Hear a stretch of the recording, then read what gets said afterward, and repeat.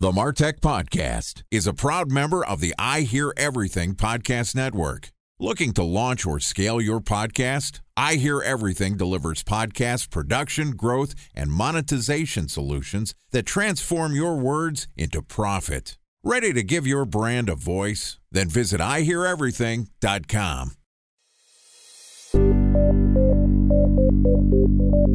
From advertising to software as a service to data. Across all of our programs and clients, we've seen a 55 to 65% open rate. Getting brands authentically integrated into content performs better than TV advertising. Typical lifespan of an article is about 24 to 36 hours. If we're reaching out to the right person with the right message and a clear call to action, then it's just a matter of timing. Welcome to the MarTech Podcast, a Ben J. Schaap LLC production. In this podcast, you'll hear the stories of world-class marketers that use technology to drive business results and achieve career success. We'll unearth the real-world experiences of some of the brightest minds in the marketing and technology space so you can learn the tools, tips, and tricks they've learned along the way. Now here's the host of the MarTech Podcast, Benjamin Shapiro. Welcome to the MarTech Podcast. Today we're going to discuss the strategy, practice, and legality of collecting emails from web traffic. Joining us is Adam Robinson, who is the founder of Get Emails, which is the world's first ever email-based retargeting software. Get Emails identifies up to 35% of anonymous web traffic and then sends their contact records directly to your email marketing app, so you can follow up with what were previously lost leads.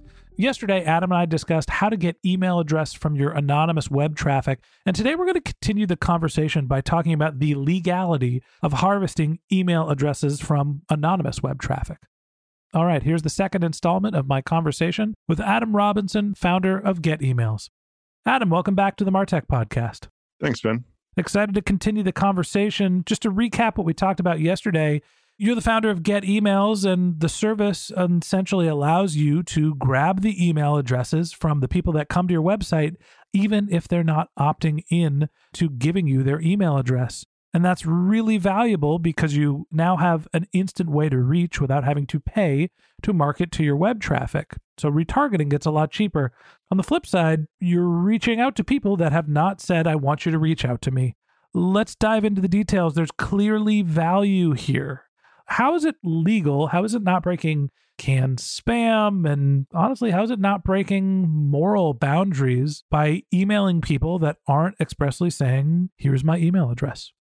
So there's a legal discussion to have and there's an ethical discussion to have. The ethical one's a little bit more complicated, but the legal one is very black and white.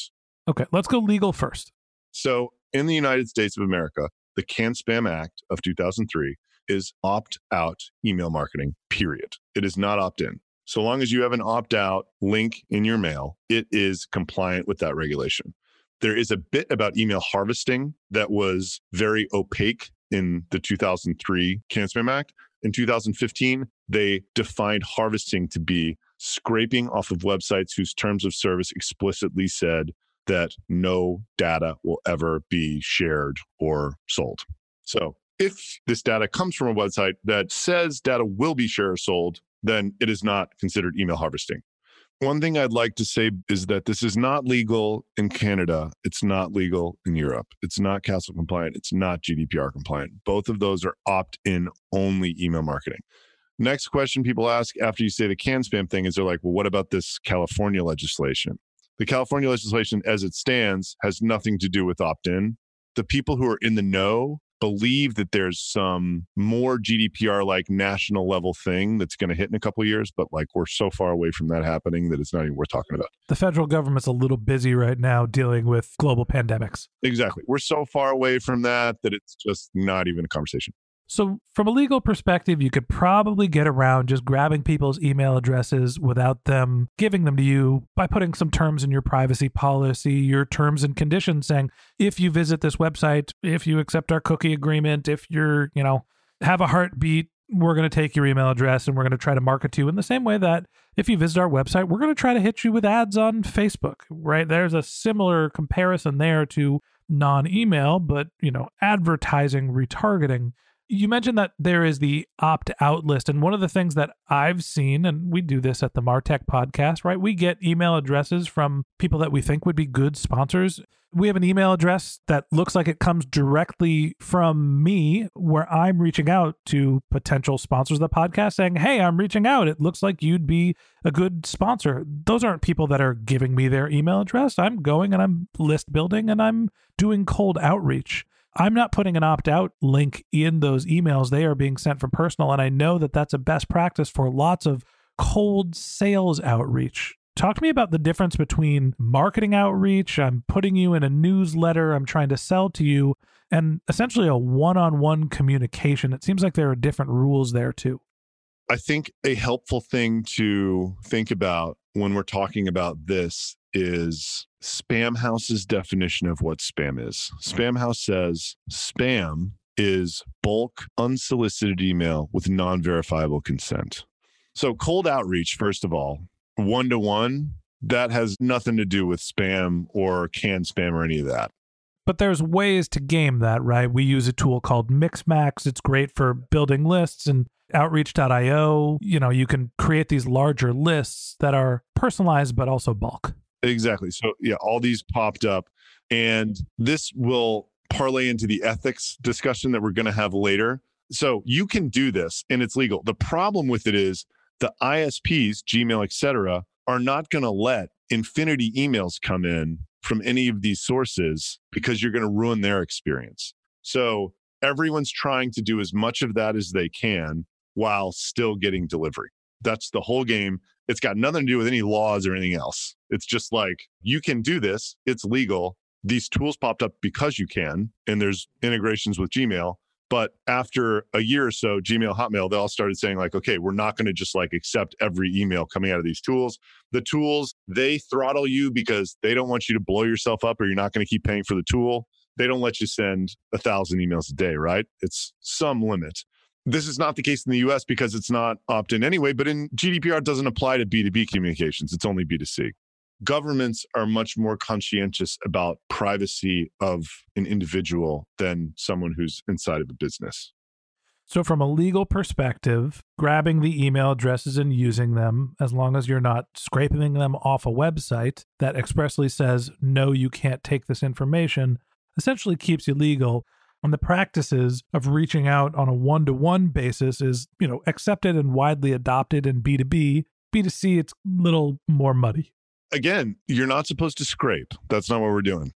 We're basically buying email addresses from data brokers, more or less, who have third-party opt-ins from websites that have privacy policies that say they're going to sell these email addresses.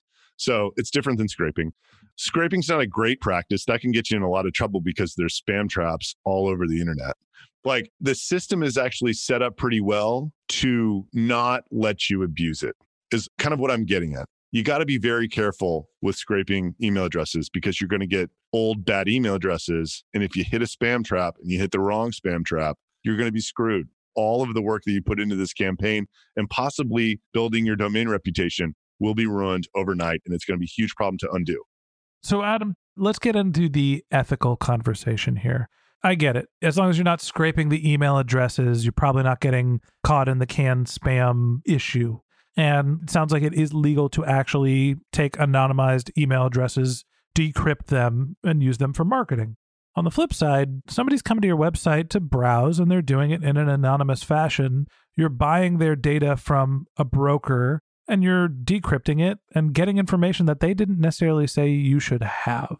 That's like saying, on some level, well, I can make a copy of the key of your house, and I can figure out how to pick the lock, so I'm just going to let myself in. There's an icky factor here, right or wrong, marketing practices aside, that some people would say, I didn't give you that information. I didn't want you to have it, so I don't want you to have it. Time for a 1-minute break to hear from our presenting sponsor, Mutinex. In 1919, John Wanamaker said, half the money I spend on advertising is wasted. I just don't know which half. Well, the advertising landscape has changed since then. And instead of reaching your audience on 2 channels, you're probably reaching them on 20. Turns out John didn't know how easy he had it. But that doesn't mean that you should give up on striving towards marketing effectiveness. No matter how complex your marketing strategy is, Mutinex GrowthOS is the market mix modeling platform that measures the impact of marketing on your bottom line. Mutinex's market mix modeling platform calibrates your insights against the latest market conditions so you can make media and marketing investment decisions confidently and quickly. Ready to take your team from I think to I know? Then join brands like Samsung, ING, and Asahi who make better marketing decisions with Mutinex. Mutinex GrowthOS. Your best decision starts here. To learn more about Mutinex, go to mutinex.co. That's MUTINEX.co. Okay, here's the rest of today's interview.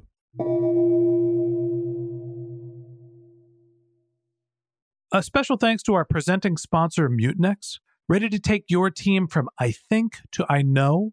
Then join brands like Samsung, ING, and Asahi who make better marketing decisions with Mutinex. Mutinex GrowthOS, the marketing mix modeling platform that makes measuring ROI fast, easy, and cost-effective. Request a demo at mutinex.co. That's MUTINEX.co. Walk me through the ethical practice here. What are your thoughts? I understand that argument completely. We do lots of advertising on Facebook, and there are tons of people who are very passionate about this topic in saying exactly what you said in the back half of that statement. If your stance on the issue is no company should ever sell my data, it's mine, especially not if it's personal information, then you're never going to be able to get your head around the ethical argument, right? Never. I feel like the leg that you have to stand on is, how is it different that you come to my website and I send you an email compared to you come to my website and I serve you a Facebook ad? But email just feels more personal, doesn't it? For some reason, the inbox has remained this sacred place in people's minds. I have two arguments. Look, when I started this company, did I for a second think that it would just be all like puppy dogs and daisies? You knew you were going to get into a shitstorm at some point. Oh, yeah. But in a way, that's amazing because it's a discussion. People will be talking about this product because the very nature of it is so controversial, especially for advertising on social media. I ran an ad last Monday that I just took down today. I spent $10,000 on it. It's got like 700 comments, which is an advertisement. And 10 grand is like not that much to spend it. Like we just make a ton of money on it because that's how social media works. The more engaged people are with the ad, and the ad was called How is Get Emails Legal? Check it out. And we it was really good creative. It was clever. It was funny. I'll send it to you after. Maybe put a link in the show notes to it just so people know what I'm talking about. So I have two, I think they're very strong ethical arguments that you wouldn't agree with. You're just totally on the other side of this privacy thing. But like number one is the how bad could it be argument, right? If I'm sending an email out to a list of people and more people open it than my opt-in list, more people click through than my opt-in list, less people unsubscribe, and less people complain, how could that possibly be that bad? How can you tell me that a consumer doesn't want that email when it performs? Like, I'm a data-driven email marketer. The ISPs and the way they judge spam are data-driven and how they build their spam filters. They have built their spam filters around engagement. You can't say that it's pissing the consumer off if the consumer's not complaining. And then it's like, okay, well, they're just ignoring it. It's like, if the click-through rate's the same and the unsubscribes aren't bad, like one part of this has to be out of line, right? Right. If the email is performing the same way that an opt-in email is, the experience is no worse to the consumer than an opt-in email. I don't see how you could argue against that. Right. Other than it's still a scummy thing to do. The only argument against it is you shouldn't be doing that. I just don't see any other arguments. It can't be annoying the consumer that bad if the data is just as good as a regular. Like, then every email newsletter is annoying the consumer. I'm on the fence here. I'll admit it. And I think the thing that sticks out in my head is you're decrypting something that was encrypted, right? Like, you are decrypting personally identifiable information. And that to me seems to be the thing that seems unethical. Like, it was encrypted for a reason. Look, that may be, but I didn't invent anything. I just connected two pieces together. And I did it in a way that I don't believe is bad for the consumer. I think that your point, and I said this in the last episode, I think the spirit of this encryption was not for it to be decrypted. Right. But there exists a way to do it and deliver value to businesses. And the only reason we figured it out is because we were trying to figure it out for ourselves. And we're like, wow, this really works. So fast forward 6 months, it's its own product. It's got nice revenue growth and all that. I think the devil here is in the details, and it really gets down to how people are using this information, right? If you are sending, as a marketer, and let's have this be a marketing-focused conversation, if you are sending an email that seems like it's random, right? Somebody comes to the Martech podcast website, and I send an email saying, "Hi, I'm Ben. I'd like to introduce you. I'm the founder of the Martech podcast. We'd like to invite you to our community. And oh, by the way, yesterday you happened to be at the website. Hey, maybe I got your email address from you visiting the website. Maybe I was looking on LinkedIn and seeing that you're a member of a company that works in the marketing community," right? There's different ways that you can get access to an email address, and maybe that doesn't feel as icky. But the practice of actually getting the email address through decryption is something that if the end user knows that's how you're accessing the email, they might have a negative response to. So I think that there's different ways to sort of use the information you're able to gain through this tool by getting access to the email where it doesn't expressly call out, "I just got your email address that was decrypted and I uncrypted it." Yeah. And I mean, honestly, there's the other way where, "Hey, I see that you went to my website and we're such good marketers here that we were able to get your email address in less than 24 hours. Clearly, you can learn something from us. Come join our community." Yeah. And that's also the reason that I'm telling people how it works, because it's so out there for most people that unless they understand it, they don't believe in enough to even try it. I mean, you know what's going to happen. Marketers are going to be like, "Oh, great, this is the best thing in the world. And if I can drive ROI and revenue, and now I don't have to build old lists and I can do a better job and not have to pay for my retargeting budget," people are going to use it. Yeah. And that's why the ethical conversation is so important. It's like, is this the right thing to do? And I see your point. You're kind of like, look, it's going to happen anyway, so why don't I do it? Right. So Adam, it seems like it's a gray hat practice. It's not clearly white. It's not clearly black. Maybe there's regulations that clarifies whether this should or shouldn't be done. And some people are going to be on different sides of the ethical fence. As a marketer, I think it's brilliant. As somebody with an inbox, I've got my questions. Let's talk a little bit about what you're doing here to hedge against the potential backlash from people feeling like this is abusing their system and encroaching on their privacy. So one thing that's palatable to some brands who just don't want to touch the PII, and they're more focused on the legal part of it than the ethical part of it. There's organizations that are so big that they have so much to lose that they're just not going to get involved in like dealing with like PII in this way. So we have an ESP. We're actually building one in to get emails that sends the first round of emails out, because a huge concern is just like, my boss bought a list 2 years ago, blew up my deliverability, took me a year to undo it. So we need to send the first round of emails anyway. And we're actually going to make it so that if the brand doesn't want to see the PII, we'll never expose that to them. And we'll still be able to email these people with abandonment emails. And if they show some type of engagement, then they can continue to email them. But if they don't, then they don't. When you have that experience, are you still able to include the PII in the email? Hey, first name, we see that you stopped by this website. So the first name in this type of email, we haven't seen to add a ton of value to it. And from a legal standpoint, an email address is one thing. It's PII, but it's not really. It's very different than a first and last. The second you start pinning on the first and last, it just becomes a much more serious thing from like a potential class action standpoint at some point. So we may or may not get out of doing that or whatever. Mm-hmm. What I would say is the byproduct of this thing that I just described, of a brand that doesn't want to touch the PII and still wants to email, because there are some that are okay with that. The byproduct is they have all of the MD5 audience from their website. So the whole retargeting audience, they're just collecting inside of our system. Why do they care? Well, you can take this MD5 list and drop it into Facebook and make a custom audience. And it's out of Facebook. It's not inside of Facebook. You don't have to keep paying Facebook to renew it.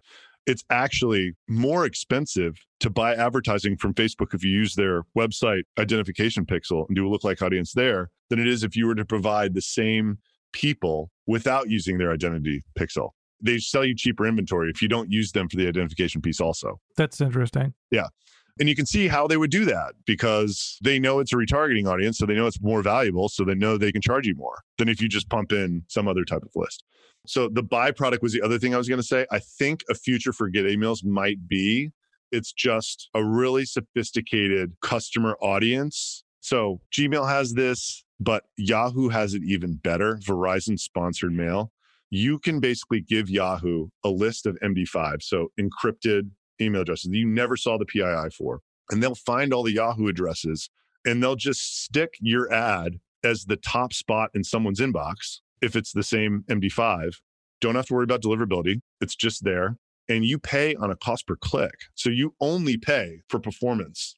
Assuming that people still use Yahoo's email. Yeah. I mean, whatever, it's dying, but still between Yahoo and AOL. Yeah, there's an interesting demographic conversation to have there. Totally. And I mean, you can do the same thing in Gmail too. I mean, people are definitely doing these Gmail ads. And just the MD5 is actually way less expensive for us and for the customer than us having to go buy the record. We're building out our identity graph, but we're still paying for each widget as we're building this thing. So I think that could be a pretty cool future between those two things. Yeah, it's interesting to think about the legality and ethics of collecting email from anonymous web traffic, and then also the spectrum of how that's used and how that affects really the ethics of we can gain these email addresses, but we don't want to touch the PII, or we're just going to grab these email addresses, use them to build our targeting lists, or then the opposite end of the spectrum, we're going to grab the email addresses, we're going to enrich them, and we're going to use PII variables in our email address. And I think it's up to every marketer to decide where they are in this spectrum. You got to take into consideration what your legal tolerance is, where you stand on the ethical spectrum. And obviously, this is going to be a powerful tool and something that's likely going to be adopted widely. So that wraps up this episode of the MarTech Podcast. Thanks again to Adam Robinson, founder at Get Emails, for joining us. In the last part of our conversation, which we'll publish tomorrow, Adam and I are going to discuss using email-based retargeting as a revenue channel. And if you can't wait until our next episode and you'd like to learn more about Adam, you can click on the link to his LinkedIn profile in our show notes. You can contact him on Twitter. His handle is Adam_L_Robinson, ADAM_L_ROBINSON, or you could visit his company's website, which is getemails.com. Just one link in our show notes I'd like to tell you about. If you didn't have a chance to take notes while you were listening to this podcast, head over to martechpod.com, where we have summaries of all of our episodes, contact information for our guests. You can subscribe to our once-a-week newsletter. You can even send us your topic suggestions or your marketing questions, which we'll answer live on our show.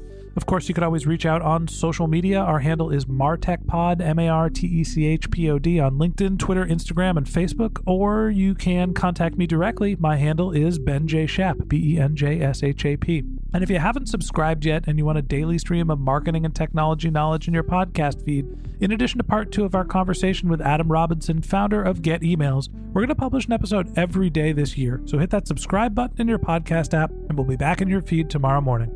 Okay, that's it for today, but until next time, my advice is to just focus on keeping your customers happy.